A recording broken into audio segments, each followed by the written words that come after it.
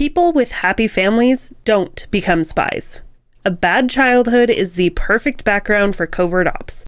You don't trust anyone, you're used to getting smacked around, and you never get homesick. Burn notice.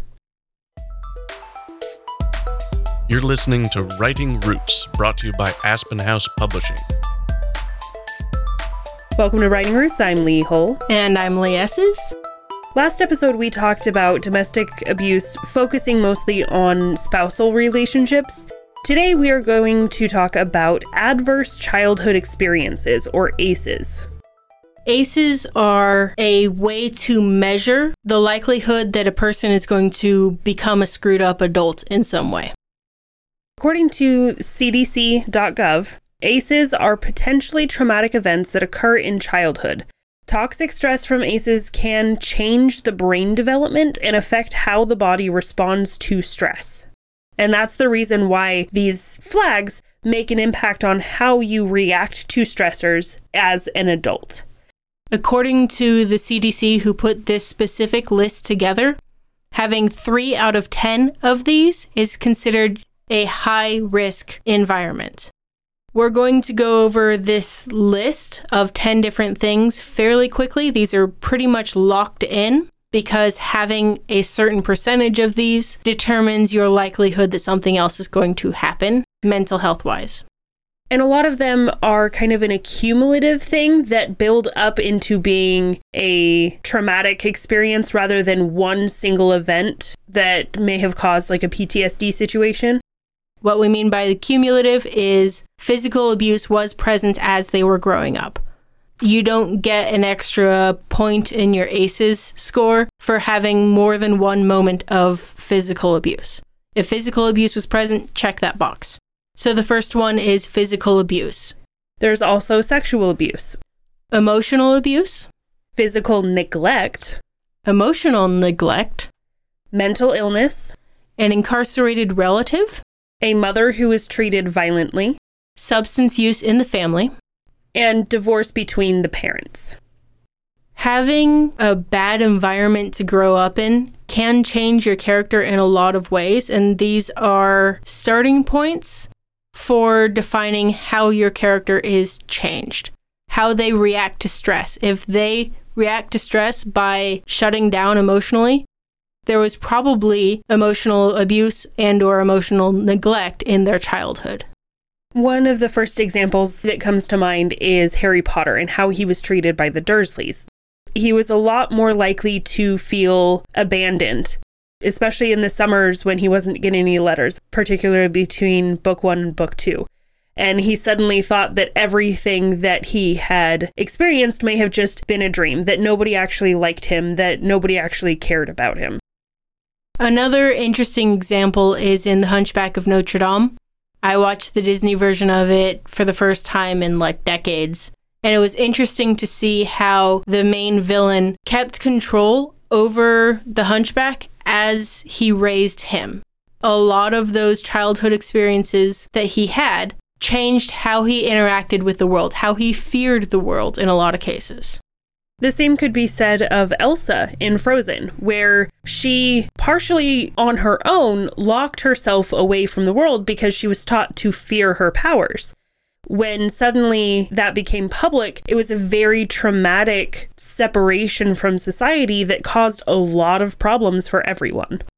And in Where the Crawdads Sing, Pa used to get drunk and beat Ma and all of the kids. So Kia learns to stay out of his way so that he won't beat her.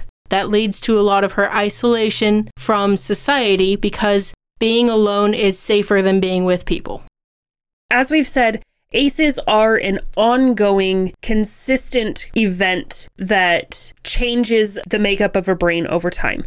This is not a single traumatic event. Simba had a single event that formed a lot of his personality throughout adolescence and into adulthood. That was, of course, Dad dying. It wasn't necessarily the ongoing abuse that Cinderella suffered under her stepmother and stepsisters. One of the elements that we talked about earlier is divorce, and a lot of people see that as one big event. However, It's the after effects of that, the custody orders and the exchanges, and how violent and aggressive the divorce itself was that lasts a long time. That's not a single, okay, we're broken up and now we're separated, but it has a long-term effect on how that child interacts with their parents and with their family. Mom can very easily say to kid, your dad is a terrible person. These are all the terrible things he did to me. And then the kid internalizes that, and not only when he visits dad is thinking mom's words, but he realizes he's half dad, and so he's vilifying himself even though mom isn't intending to do that at all. An interesting thing to consider as well is that a lot of people fear the emotional abuse, the neglect element of things, so they give their child whatever they want. However, that in itself can be a form of abuse. Because instead of connecting, they're just feeding the child. So there is still a form of neglect there, even if the kid is getting everything that they want. And I will also say that things like beauty pageants can also be very harmful on a long-term effect on your child, because you're putting value on their external looks, and they can have a lot of physical neglect that they then turn on themselves. And it's not just beauty pageants. It can be sports. It can be school even. And the high achieving grades and the push to send them off to an Ivy League school. A lot of that pressure to be more, to be better, can be a form of abuse that causes an ACE. People with 4 or more of these ACEs are considered at risk for a lot of different things. These are the people who are statistically 12 times as likely to commit suicide if they've had 4 or more of these 10 objects. The list of things that we're talking about are mostly in the 3-4 plus range.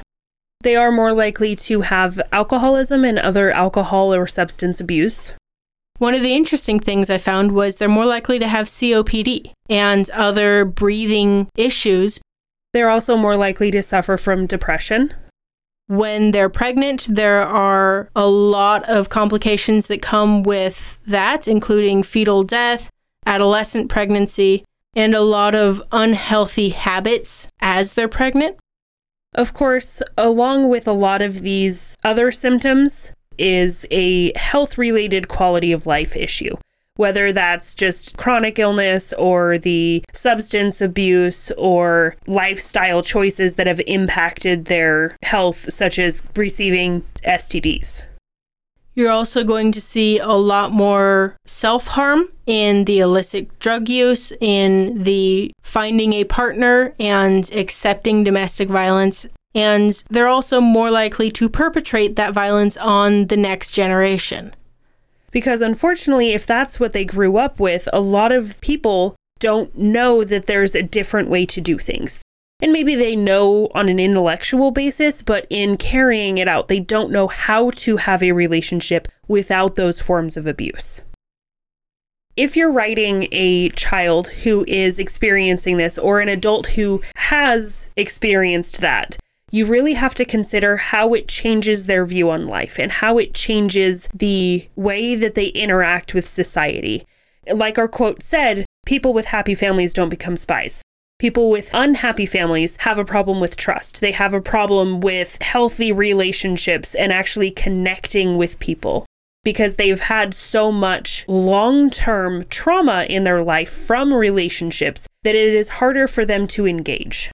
So think about your main character and even your villain and what their defense mechanism is. If they are feeling attacked in a social situation, what do? Do they withdraw? Do they make a joke and try to make it funny? Do they attack back? Each of these types of things can be fed by things like emotional neglect. So they're making a joke so that they're getting attention.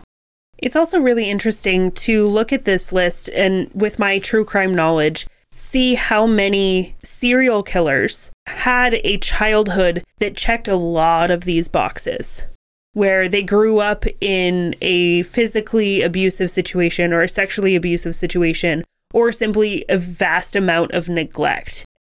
Within the true crime community, there's a big conversation about the nature versus nurture Obviously, a lot of people who go through all of this turn out to be good, upstanding people. They don't turn out to be serial killers. They learn to find a way to deal with those past traumas and become better. So that's another aspect that you can consider when you're writing a character is, have they experienced that? Did they once upon a time act negatively or react negatively? And have they sought help and changed some of that?